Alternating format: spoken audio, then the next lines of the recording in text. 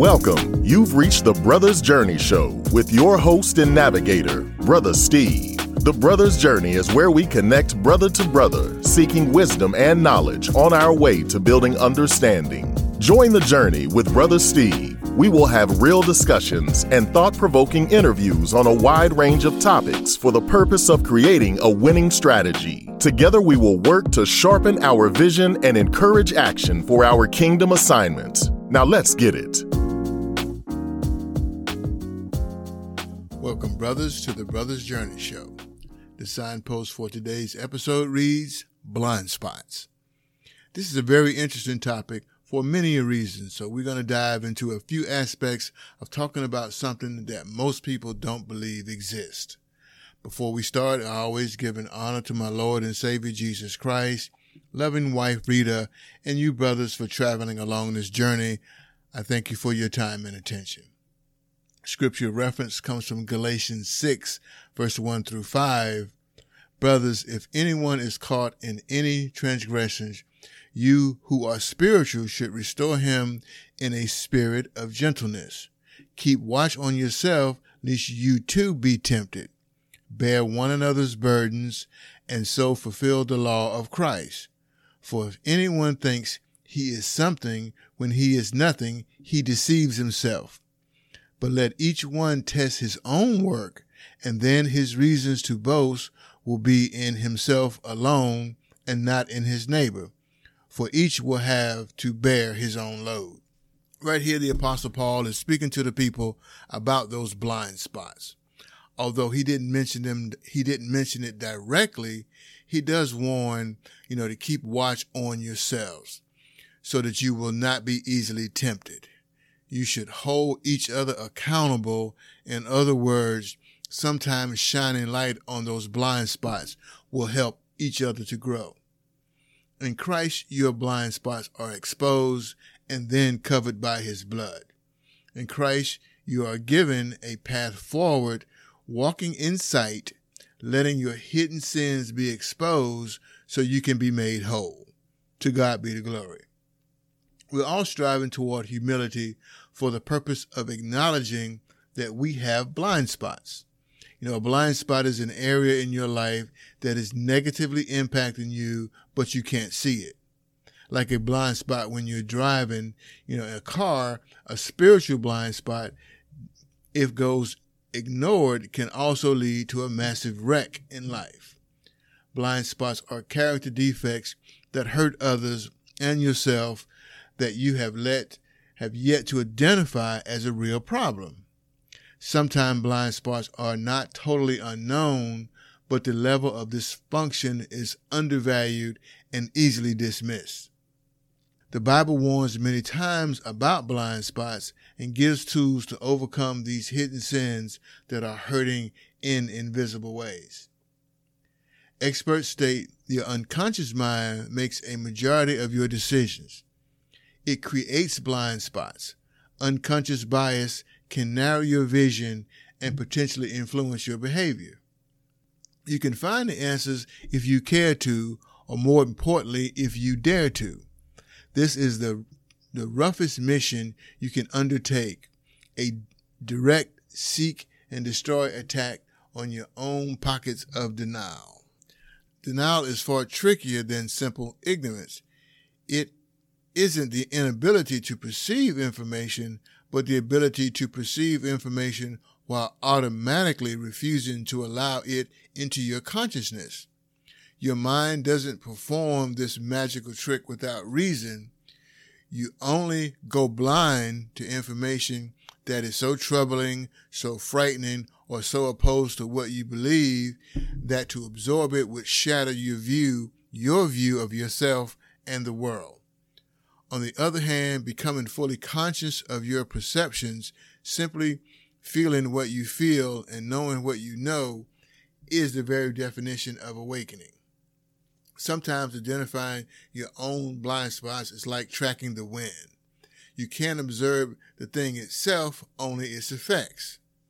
The tracks a blind spot leave behind are experiences that seem strange, the things that make you wonder, why me?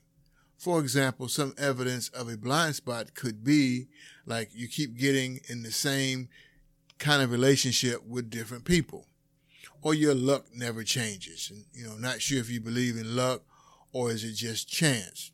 I believe choice is far more powerful than chance in determining the pattern of failure and success along your journey. People constantly describe you in one way that doesn't fit your self-image. Of course, those people have to know you well enough to form an opinion, and you have to know them well enough to trust their assessment. But once you start your journey of discovering your blind spots, please give yourself some grace. In other words, don't be so hard on yourself, and remember, you have a long way to go.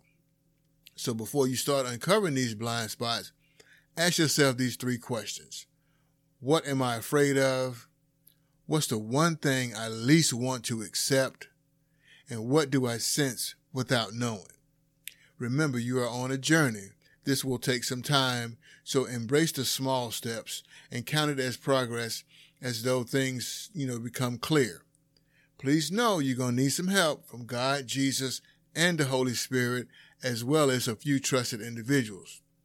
It's important, and it really is difficult to uncover what you have covered all your life. Searching for your own blind spots is like trying to examine the back of your own head. It can be exciting and painful all at the same time. You must be able to handle the truth, but you first must be able to determine the truth from a personal attack, in other words, a lie. Finding a person who can be honest even though they know it might hurt your feelings is a valuable thing. When you are ready, find that person, whether it be a family, friend, coworker, or sometimes a total stranger, and ask them, is there anything about me I don't seem to see but is obvious to you? There are things you can do to test those individuals. For example, wear something to work that you know is jacked up and see if anybody tells you about it. Any kind of feedback can be scary, especially the uncomfortable topics. Once you realize that because the topics is uncomfortable, in other words, a blind spot, you can develop a sense to prepare yourself for what you really can't see. That is why before you even ask for an honest appraisal, you have to have a strategy in place to process that response. Once you ask the question, no debate, no response, a simple thank you, and keep it moving. Then you got to take the time to process what was said for the purpose of identifying a particular blind spot. Remember, there's a lot of sidewalk prophets, wannabe counselors, so you must be able to sift through the good from the junk. Observing the truth about yourself without judgment or spin will begin to start the process of improvement. As you travel along your journey, you may come to see what Marianne Williamson meant when she said, "Our deepest fear is not that we are inadequate. Our deepest fear that we are powerful beyond measure. It is our light, not our darkness, that most frightens us." To see your truest nature is to recognize that you have a capacity for goodness far greater than you ever dreamed, with all the awesome responsibilities that entails. It's a difficult proposition, but in the end, the view makes it all worthwhile. That statement is very powerful, for us to be afraid, for you to be afraid of your true self would mean you have to come to grips with why you haven't achieved a greater level of success. Why is it important to know your blind spots? Because I believe it's a necessary part of your personal growth. Blind spots are things you are unaware of. So to identify your blind spots and understand them will heighten your self-awareness. When you develop a greater self-awareness, you become more aligned with your higher self, which means a greater self-mastery. Getting a personal coach is an excellent way to uncover your blind spots to help you improve. Blind spots aren't necessarily negative traits or weaknesses, though they usually are. Oblivious to something, there is a high likelihood that you, 1, have never worked on it before, which leaves an opportunity for improvement, and 2, serve as an individual boundary that limits what you can do. For example, if you're not aware that you have poor management skills, you will always be late, feeling rushed, and you will find a lot of important things left undone. Or if you're not aware you have a poor communication skill, you may often feel frustrated when communicating with others, realizing that you could be a problem. When you uncover your blind spots and actively work on them, you become more conscious of your strengths and opportunity areas and the boundaries you are operating within. If you don't uncover these blind spots, you will never be able to work on them simply because you aren't aware that they exist. You know, the brother's journey is a lifelong journey. So is the process of uncovering blind spots. With every blind spot you identify and tackle, there's always the next blind spot to uncover. So due to the vastness of your mind and the infinite nature of growth, it's impossible to identify every single blind spot within you. What's more important is to work on you every day along your journey. So understanding blind spots, you have to sometimes make them work for you. We all know that focusing on people's strengths has a positive effect on them. There is the possibility of doing too much and making them feel they are more than they are, giving them the big head. So when discussing strength with someone, consider the following. Using strength as an excuse to avoid uncomfortable conversations. Hiding behind strength as an excuse for bad behavior. On the flip side, blind spots shouldn't always have a negative connotation to it. They should be included in the self-awareness and development process. We all have individual strengths and personal blind spots, and there are many ways to make them work for us rather than against us. So don't be afraid to discover and embrace your blind spots. A little story about the blind spots, or being blind, or how perception can be different. So there's a group of blind men heard about a strange animal, an elephant, and it was brought, the elephant was brought to the village.